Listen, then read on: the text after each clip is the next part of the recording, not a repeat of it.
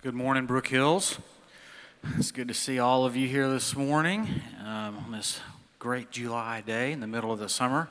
My name is John Butterfield. I'm the pastor of local disciple making here at the Church of Brook Hills. And so we're going to jump in this week into the second week of our sermon series on the book of Proverbs. So if you want to find Proverbs chapter 1, we're going to be spending some good time there this morning. So if you've got a Bible, that's a little more than halfway through your Bible, right after the book of Psalms. If you want to grab your device, that would be great too. So in sixth grade, I had a small group leader. There were a bunch of us 12-year-old boys, and just let me say, any human being who would be willing to lead a bunch of 12-year-old boys for an entire year gets extra credit, right? A little bit of life, a little bit of craziness going on. But I remember one thing from my sixth grade year. The small group leader, he said this. He said, if you read the book of Proverbs, you'll be rich. And so I was on it, right? I had a stack of Road and Track magazines in the corner of my room, and it's like, I got to get to work on this. Right? So I read the book of Proverbs in just a matter of weeks. It wasn't very long. And, of course, you know how Proverbs ends. It ends with chapter 31 talking about a virtuous wife. So here I am, 12-year-old boy. I finished the book of Proverbs, and it was, what was that? I don't get that at all. You know, you get little bits and pieces out of it, but you don't, it's... Wow, that's confusing. And let me just say, to take the pressure off a little bit, Proverbs can be a difficult book. You know, there are little bits and pieces sprinkled throughout Proverbs that are really easy to understand, and there are other things that, it was written to a different audience at a different time, and it can be difficult. So one of the things I try to do when I do Bible study, just really simple, easy stuff every time, is I want to define terms. So I'm looking up definitions of words, and I'm trying to remove assumptions. I know that sometimes I take baggage, personal baggage or cultural baggage or whatever it is to the Scripture, so I want to try to allow the Scripture to stand on its own. So here's some terms, right, and some explanations. So I found a definition of the word proverb that I really like. Here it is. A proverb is a short sentence based on a long life. That's pretty insightful. Wisdom doesn't come easy. Wisdom isn't necessarily cheap. Sometimes it just takes more time on the planet to gain wisdom. Proverbs still exist today. So this may be the audience participation part of our program today, but you guys know some of these proverbs, so I'm going to throw some out to you. 2 wrongs don't make a right. Correct. The pen is mightier than... This one is a little bit more obscure, but I like it a lot. The squeaky wheel gets the grease. Very good. Y'all are awesome. That's above average right there. When the going gets tough, the tough gets... All right, so those are good. So here are a couple more. Hope for the best, prepare for the worst. A picture is worth 1,000 words. This may be the Brook Hills theme proverb. Are you ready? Better late than... Isn't that funny? Just kidding. Just kidding. We all live there, I understand. The good news is we all can blame 280 all the time. So out of jail. So here's wisdom. Here's some ideas about what wisdom is. Wisdom is good sense, good judgment, accumulated learning, a wise attitude, belief, or course of action. Okay?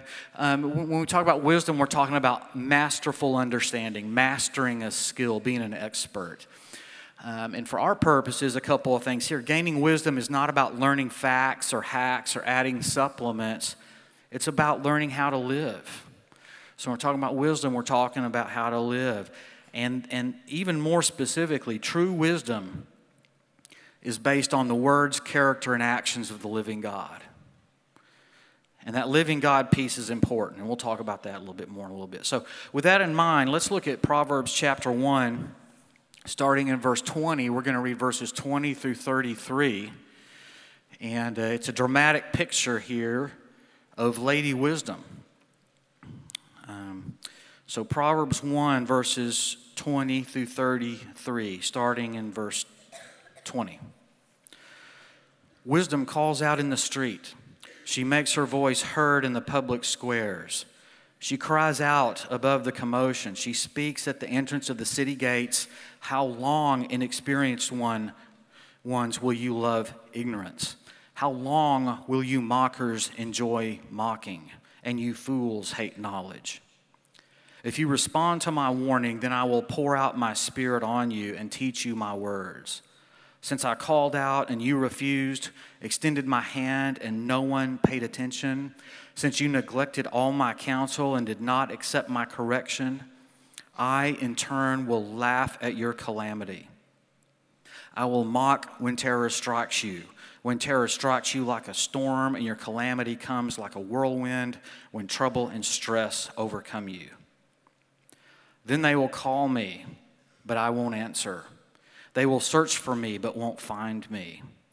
Because they hated knowledge, didn't choose to fear the Lord, were not interested in my counsel, and rejected all my correction, they will eat the fruit of their way and be glutted with their own schemes. For the apostasy of the inexperienced will kill them, and the complacency of fools will destroy them. But whoever listens to me will live securely and be undisturbed by the dread of danger. So, what's different substantively about Proverbs in the Bible? So, Proverbs in the Bible are not based purely on pragmatism. Okay? Many of the current Proverbs we hear today are completely self-serving. Proverbs are based on the fear of the Lord. The fear of the Lord is the solid foundation that taps into real wisdom. Proverbs are more than getting things done with a view to success. Now, there's that flavor in Proverbs, but there's more. Wisdom that is based on the Lord, wisdom that's based on the fear of the Lord, is generational, for one. It affects families and communities for generations. Wisdom that's based on the fear of the Lord is kingdom-focused. This kind of wisdom is for God's glory. Wisdom that's based on the fear of the Lord is sustained by the active Spirit of God in our lives. He fuels it. This is an impact. This kind of wisdom impacts us in a way that makes a difference and lasts. The impact that wisdom makes is also seen through the results that it brings. So here's some examples of results in Proverbs. For example, health, prosperity, social honor, things like that. These promises of results are generally based on experience and common sense. So it's general. We have to remember that. But we got to remember they're based on general experience and common sense. So here's some examples. Who usually is healthy and wealthy and prosperous and has social honor? The sober person, not the drunkard. Generally, that's true in the book of Proverbs. The cool-tempered, the level-headed, not the person who has a hot temper. The diligent as opposed to the lazy. When we read Proverbs, we need to remember that there's other biblical wisdom that we need to keep in mind. For instance, sometimes the innocent suffer. Sometimes the wicked prosper. Sometimes things happen that we don't understand. But generally, big picture, wisdom gives us the kind of life and the quality of life that only God can provide. And we can see that in the Old Testament and the New Testament. And here's the difference that having a living God makes. The righteous, those who follow God, those who listen to the wisdom of God, have a future that outlasts death. We have a hope because God continues to work, and He's a living God and who has made us promises that extend into eternity. So there are some examples of this kind of wisdom in the New Testament that in some ways are kind of hiding in plain sight. Okay, so think about this. Galatians 5:22 and 23, that's the fruit of the Spirit. Okay, the fruit of the Spirit is love, joy, peace, patience, kindness, goodness, faithfulness, gentleness, and self-control. Now, if you think about it, use this little grid. Let's put a little grid together. You can look through the grid. Those are descriptions of wise living and the results of wise living. How should I live as a person?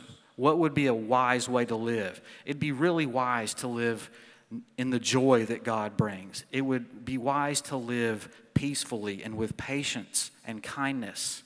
And I live that way, I know that those are the results that I'll have, right? 1 Corinthians 13. So this is a passage we know really, really well. But look at 1 Corinthians 13, thinking about what wisdom looks like. Verse 4, love is patient, love is kind. Do you see this wisdom thing kind of seeping through? Love does not envy, is not boastful, is not arrogant, is not rude, is not self-seeking, is not irritable, does not keep a record of wrongs. This is a wise way to live. This shows us how integrated the Scripture is, and it shows us how integrated the character of God is in the Scripture. Right? Love finds no joy in unrighteousness, but rejoices in the truth. That is so wise. It bears all things, believes all things, hopes all things, endures all things. And if we meet somebody that looks like that, chances are we're going to think that that person is a solid believer, but we're also going to think that that person is a wise person. Okay? So, a couple of examples. Now, back to our passage. What's happening here is wisdom comes alive. We've got a personification of wisdom, Lady Wisdom, and she's offering instruction to everyone. It's a real powerful passage. It's a really good picture. You can see the setting. You can feel her intensity. And a little negatively, but we got to understand that the main emphasis in this passage is on those who reject wisdom. So that's why this passage is titled, or this sermon is titled, Listen. What she's trying to do is help her hearers, her readers, to listen to what she's saying. So we're going to look at this passage in three sections, all right? Verses 20 through 23, that's one section. Verses 24 through 27, and then verses 28 through 33. And so for just a little bit, we're going to stick pretty close to the text. So you want to keep your Bibles open, and if you're an underliner or a highlighter in your Bible, you might have a couple opportunities to do that. So let's look first at verses 20 through 22. Verse 20, wisdom calls out in the street. She makes her voice heard in the public squares. She cries out above the commotion. She speaks at the entrance of the city gates. How long, inexperienced ones, will you love ignorance? How long will you mockers enjoy mocking and you fools hate knowledge? So wisdom here, she's calling out to anyone who will listen. She's not waiting for a group of people to gather. She's in the open, public, commercial square. She's not in a narrow street. And she can be heard above the voice of the crowd. No one in this scene can say, I can't hear what she's saying. Everyone can hear what she's saying. She's crying out above the commotion, and she's passionate and fired up and emotional. The point here is not gentle persuasion. She's saying, listen to me now.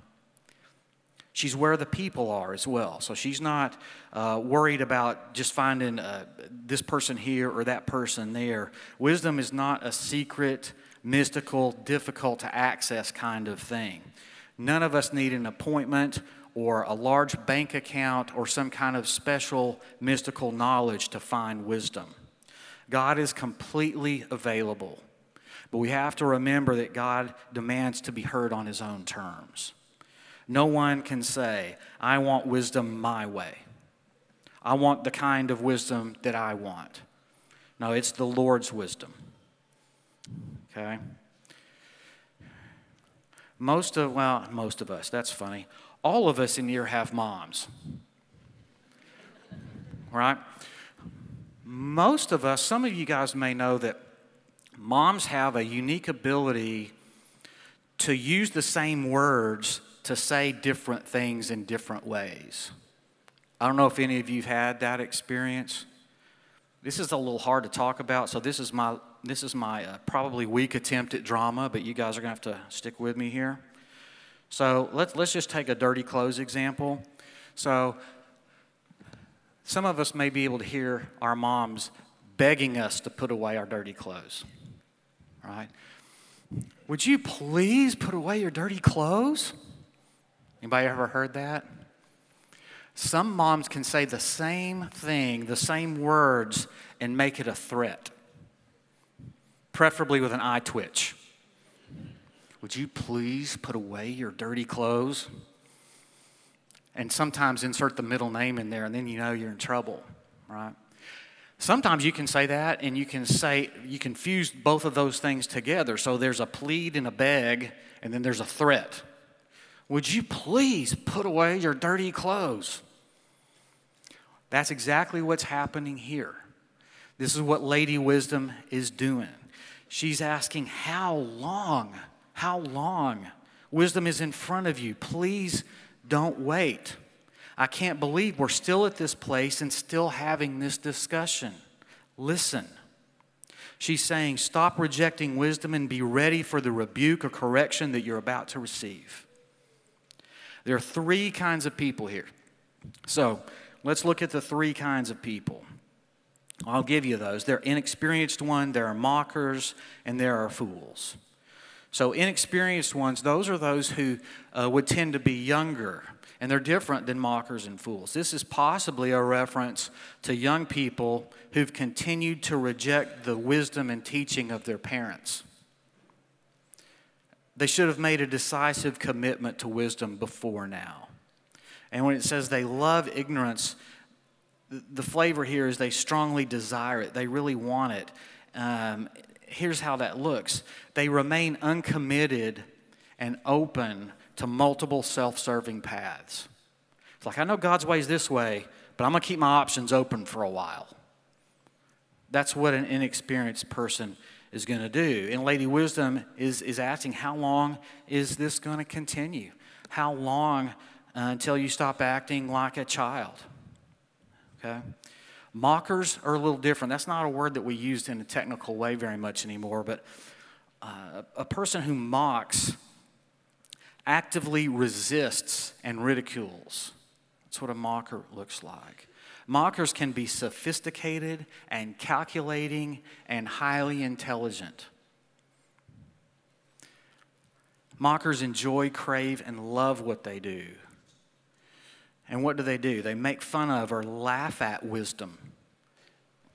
They make fun of and ridicule those who pursue wisdom. In the end, what they end up doing is they make fun of and laugh at and ridicule God himself and those who follow him. This is really evident. Another passage where wisdom is hiding in plain sight. Psalm chapter 1, verses 1 and 2. This is the way the entire book of Psalms begins. Psalm 1, verses 1 and 2. How happy is the one who does not walk in the advice of the wicked, or stand in the pathway with sinners, or what? Sit in the company of mockers. Instead, his delight is in the Lord's instruction. His delight is in the Lord's wisdom and teaching, and he meditates on it day and night. The Lord's instruction here is wisdom. There are two ways. There's God's way, and there's the wicked, sinner, mocker, or fool's way. There's wisdom, and there's foolishness. In the book of Proverbs, there's not an in-between. Okay? So that's inexperienced, mockers, and then fools. Here are fools. Fools lack judgment and self-discipline.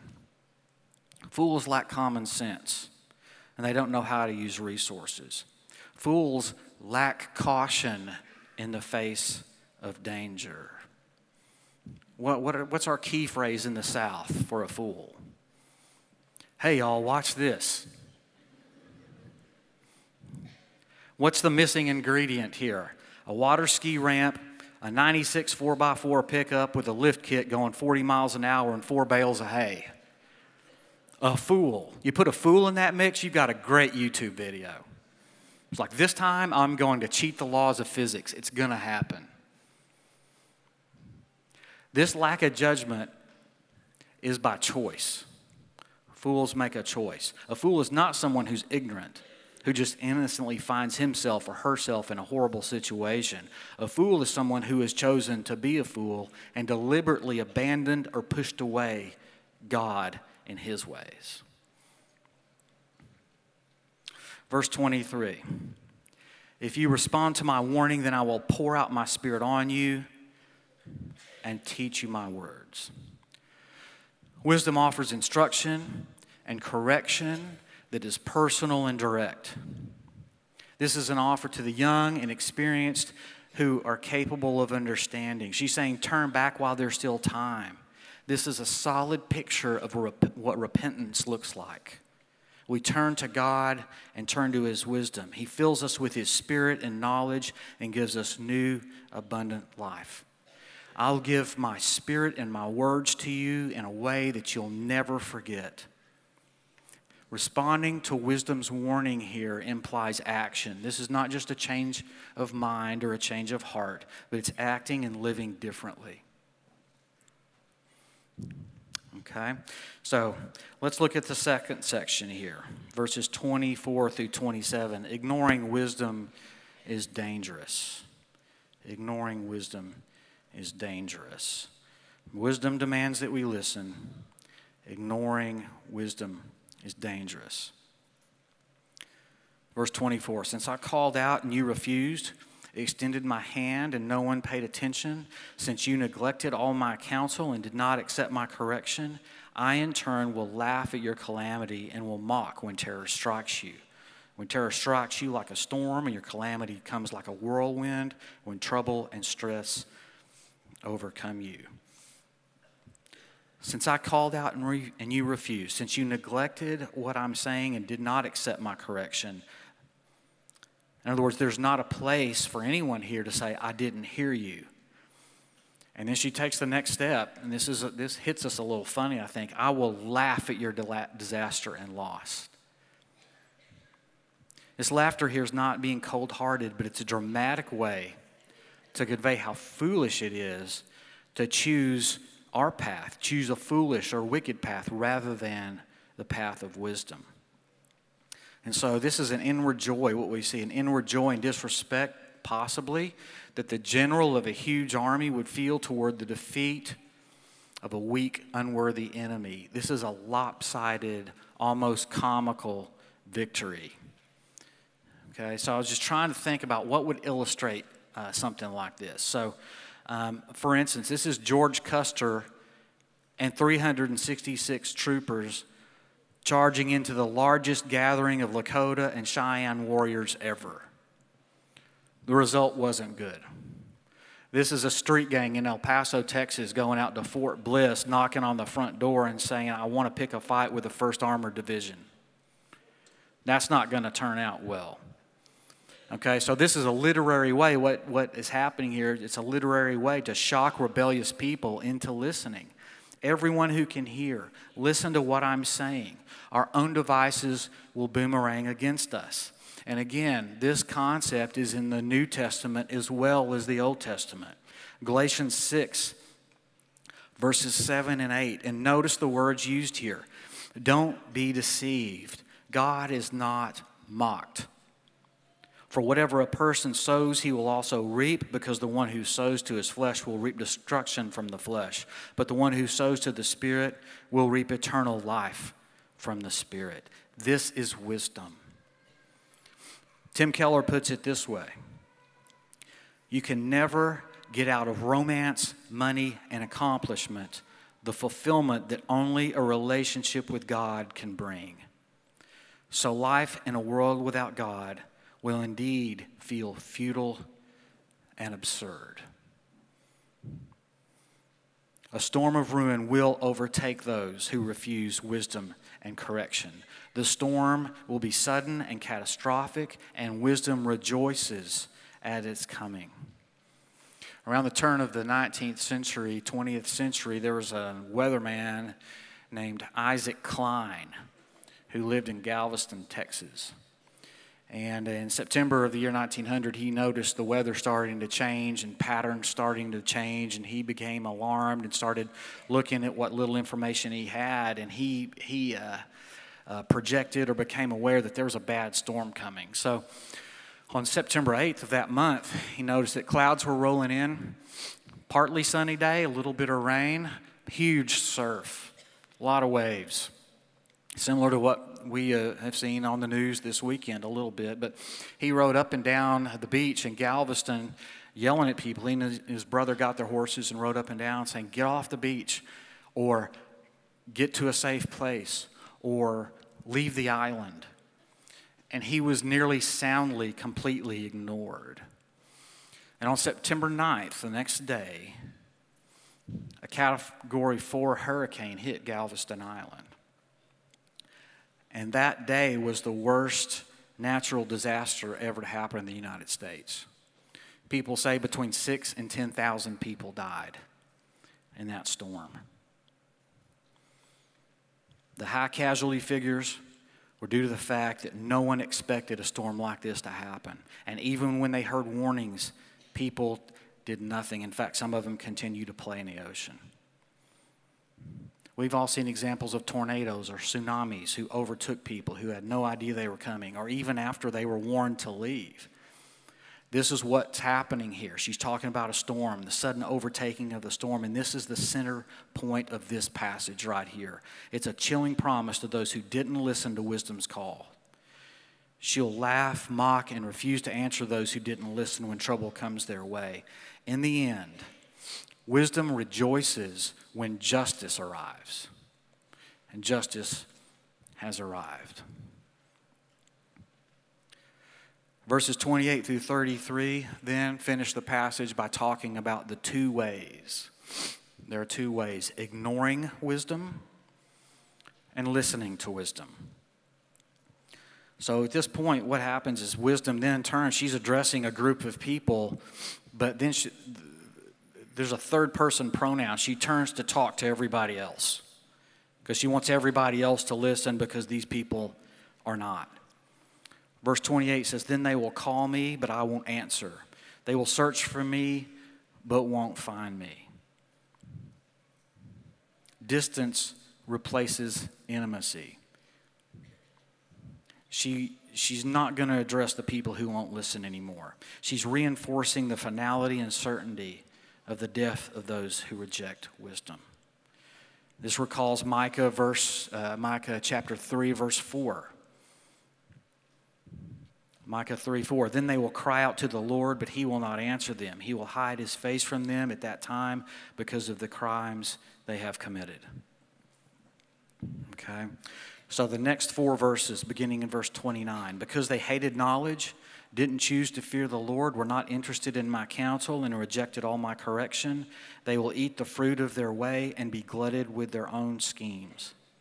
For the apostasy of the inexperienced will kill them, and the complacency of fools will destroy them.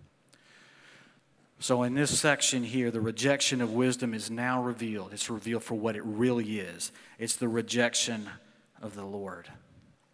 And this rejection was not done out of ignorance, but out of choice. Going back to verse 22, remember, rejection here is active. People loved ignorance and enjoyed mocking and hated knowledge. The fools decide against the way of wisdom, against God's path, and instead they decide to pursue another way of life. And this way of life doesn't recognize God or the value of wisdom that he abundantly provides. Since the fools didn't accept wisdom's advice, their own schemes or plans or courses of action will then be their reward. This is the fruit that leads to death. Another little proverb here: you are what you eat. And this is what they've chosen to eat. We can't ignore God, mock God, or hate God in his ways and expect results that don't line up with the way that we've lived. The word complacency here, this is a neat picture in verse 32. The complacency of fools will destroy them. Just about every place else in the Old Testament, that word complacency is translated as the word peace or safety or security. So it's almost like it says the peace or security of fools will destroy them. But it's a false sense of security. This is the fool hiding from a hurricane in a cardboard box. There's no protection there. Okay? But 33 is big for us. Verse 33 is really important. It says, "But whoever listens to me will live securely and be undisturbed by the dread of danger." Wisdom once again calls out to be heard and attaches a promise. And this promise to safety, this is a promise of safety, those who will listen and walk along wisdom's path. And listens here, if you look at the word, listens is present tense. Listening to wisdom is a continued, lifelong pursuit. And if we think we can get to a certain place in our lives to say, I've got enough wisdom, we know that what we're doing is probably self-serving. Because we gain wisdom, one of the reasons we gain wisdom is to give wisdom away. One of the best things we can do with wisdom is to give it away. We can never have enough wisdom because we can never give away enough wisdom. Right? So this is parents and grandparents. We must actively pursue wisdom so we can actively and consistently give away wisdom to our kids. I'm going to put on the old youth minister hat just for a second. So you guys just hang with me here. But let me just say this. It's hard to do this if, as a parent, we assume the posture of best friend instead of parent. Children don't need to be in charge. Okay, and in my career and what I've done, I've seen 4-year-olds in charge, I've seen 4th graders in charge, I've seen 14-year-olds in charge, and it never really turns out well. Our children deserve the good teaching and wisdom that we can give. And if you're a student in the room, you need to ask for that wisdom. You need to ask mom and dad, help me make this decision, help me to know the right path. This is another way that we listen to and follow God and value wisdom in our lives. Those people who listen to and fear and follow and love God will not face judgment. Okay, this is not the opposite of hiding from a hurricane in a cardboard box. Okay, what God's promising us here is we don't have to worry about the hurricane at all. He's got us. There's no better place to be than in God's hands, period. So again, New Testament example, what does this look like? Matthew chapter 7. Verses 24 through 27. And pay attention to the words here. Matthew 7, verses 24 through 27. "Therefore, everyone who hears these words of mine and acts on them will be like" what? "A wise man who built his house on the rock. The rain fell, the rivers rose, the winds blew and pounded that house. Yet it didn't collapse because its foundation was on the rock. But everyone who hears these words of mine and doesn't act on them will be like" what? "A foolish man who built his house on the sand. The rain fell, the rivers rose, the winds blew and pounded that house, and it collapsed. It collapsed with a great crash." When Jesus had finished saying these things, the crowds were astonished at his teaching because he was teaching them like one who had authority.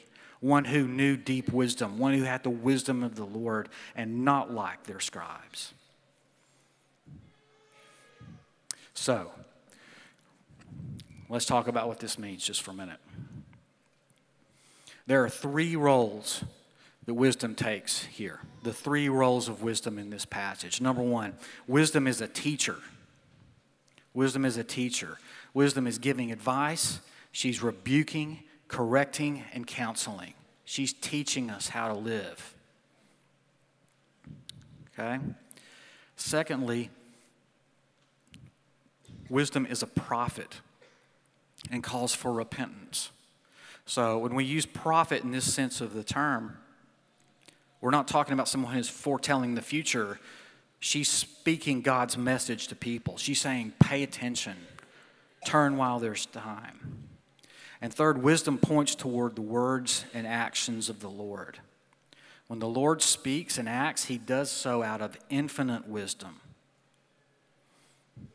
Wisdom's listeners are to show their fear for the Lord by turning to wisdom for correction and counsel. So bottom line, 3 roles. Wisdom teaches, corrects, and offers her listeners a relationship with the living God.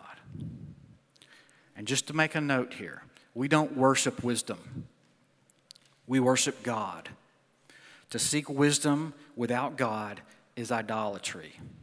To find and walk in wisdom, we must know, love, and fear the Lord. Secondly, let's talk about the character of God just a little bit. Warnings are a sign of grace. Warnings are a sign of grace. These warnings, even if they're threats of destruction, are signs of grace and love when they are given to keep those whom God loves from destruction. Okay, and we don't have time to get into it today, but Romans 1:18 through 32 is worth checking out when you have a little bit more time. But it illustrates this perfectly. People who don't want to have anything to do with God will get their wish. In the end, calamity comes to people who ignore God. People who want to use God for their own selfish purposes will get what they deserve. God, being God, will not be mocked. He's not a genie in a bottle that we can just call out when necessary and put back when it's convenient. What's wisdom? Romans 1:5 and 6 is a great definition of wisdom. Romans 1, verse 5, it says, "Through him we have received grace and apostleship to bring about the obedience of the faith." That's wisdom for the sake of his name among all the Gentiles, including you who are also called by Jesus Christ. As we discover God's grace in the portrait of wisdom, we also recognize that we are people who need that grace. So with that in mind, we can know that God has love and care for wayward people.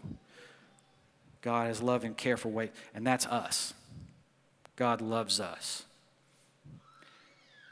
All of us know the reality is that we can be easily led astray. Okay?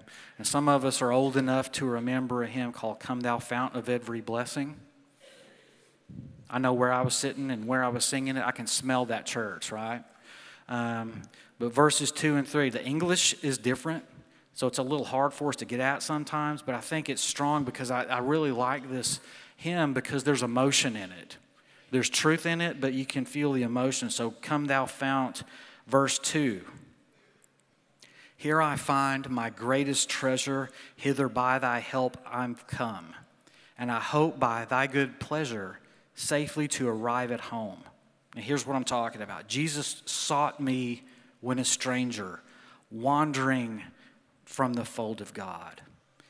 He, to rescue me from danger, bought me with his precious blood. Verse 3, "Oh, to grace, how great a debtor daily I'm constrained to be. Let thy goodness, like a fetter, bind my wandering heart to thee." Here's the emotion piece. Prone to wander, Lord, I feel it. Prone to leave the God I love. Here's my heart.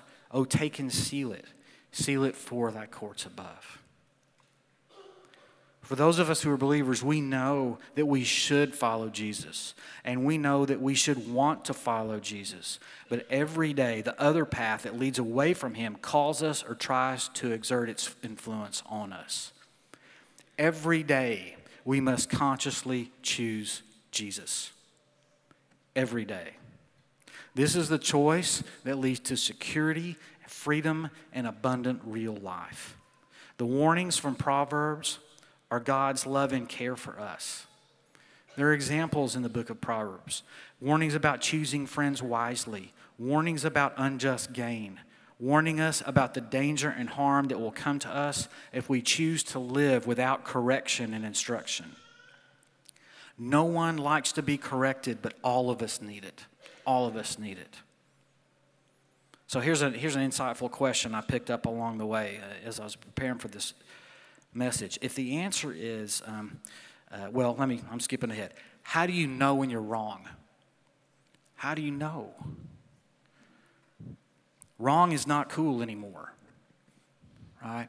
But as Christians, as believers, we need to ask people into our lives to help us find the right path. If I say I'm never wrong or I can't remember the last time I was wrong, there may be a problem.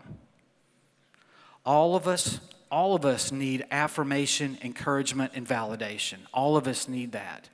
And all of us need correction. All of us. Looking for, accepting, and acting upon correction is wisdom. We can't have wisdom without personal, meaningful, sometimes stinging correction. So think about these scenarios. I want to be an expert in martial arts, but I don't want anybody to ever touch me. How's that going to go? Probably not going to learn very much. I want to be a world-class distance runner, but I don't ever want to experience any kind of pain or exhaustion. Not in my feet, not breathing hard, and particularly that little side pain thing. I don't ever want that. Not going to work well. I want to be a champion fisherman, but I don't ever want to touch a worm. And this is way outside of my comfort zone, but here, this is for everybody else in the room. I want to be a world-class ballerina, but I don't ever want my toes to hurt. Now check this one out. I want to be considered a wise person for the glory of God, but I don't ever want to be corrected.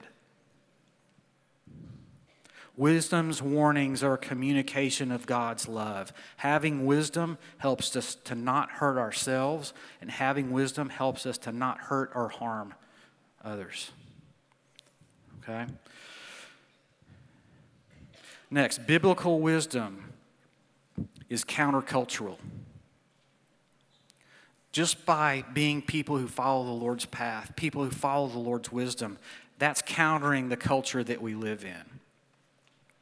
There are a lot of folks who subscribe to the pop culture religious version of Christianity, and all of us need to be really careful about this and aware that this happens.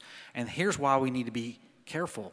We're all pop culture people, all of us. It's the water we swim in here. Okay, we're surrounded by it. We're profoundly influenced by it. Pop culture is present in nearly every part of the world. And pop culture and biblical culture are often directly opposed to each other. So this is what I'm talking about when I'm talking about removing assumptions. So I'm going to put 2 columns up here and explain this a little bit, but I think it'll be helpful to you. You've got those 2 columns in your worship guide. So the top of the left-hand column is pop culture, and underneath that heading are some values or characteristics of what make pop culture work. And you'll recognize every single one of these. So a big value in pop culture is accessibility. Accessibility. So that's what that says is I should have whatever I want. I should have options. I want lots of choices, and those choices should be easy to access. Okay, I expect choices. I'm not going to a restaurant and buying the one thing that you have. I want choices, right? Pop culture also values immediacy. I should have it now. I shouldn't have to wait for the things I want. I want it right now. Pop culture also, lastly, values pleasure. Whatever it is, out of these choices that I have, the thing that I'm going to pick, I want it right now, and it should make me feel good. It should make me happy or give me joy, or it should dull my senses to reality. It should dull my perception. Okay, that's the world we live in. Other side of the column, biblical wisdom. And you'll see kind of how these things line up with biblical wisdom.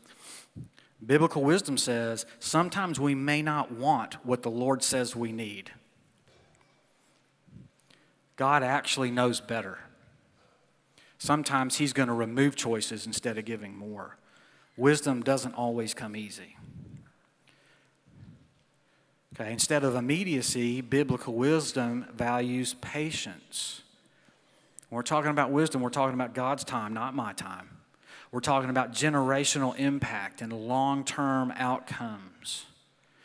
Okay, we're talking about how glaciers move, something that changes the landscape over time. That could be in our lives, it could be in our church's life, it could be in our community, our family, whatever.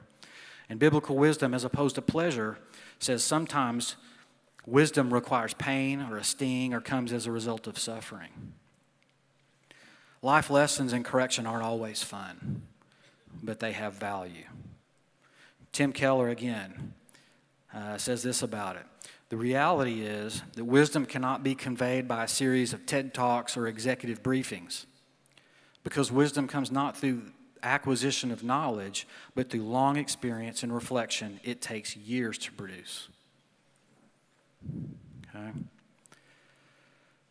So, next thing we need to take away here, final thing, there's a limited time to respond.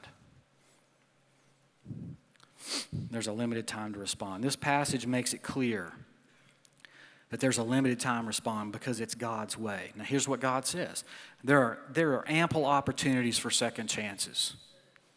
Lots of opportunities for second chances. The time for second chance, though, being long is limited. Second chances are long but limited.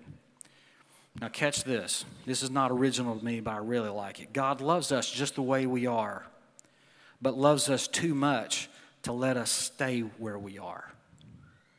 God loves us just the way we are, but loves us too much to let us stay where we are. This is what sanctification is. What does wisdom offer? Second chances, prevention, preparation for the future, invitation to growth, protection, and security. So thinking about my sixth grade teacher when he's my sixth grade small group leader, and he's telling a bunch of knucklehead boys, read Proverbs and you'll be rich. It's taken me a few years to figure this out, but if you look at Proverbs and thinking about the economy of God, here's what rich means. Just a short little, just some thoughts. Being rich means living a life that has great value. Having good friends, being a good friend, raising your children well, leaving a legacy, learning as much as possible in order to help as much as possible. Seeking wisdom and gaining wisdom so I can come alongside people in the journey. A life that has great value is a life infused with wisdom. And this is not pragmatic, self-centered, or short-term wisdom. We value wisdom not only because it benefits us and benefits others, but ultimately because it pleases God. Wisdom that is the Lord's wisdom comes from a position of humility, understanding, and accepting the fact that wisdom itself is a gift from God. So in order to find and receive the wisdom and gifts of God, we need to fear the Lord. We've already heard that this morning in worship. What is fearing the Lord? It's worshipful submission. It's reverent obedience. It's putting Him in His rightful place, respecting Him deeply. There is a God, and I am not Him. All of these things are countercultural. We need to trust Him completely as we should.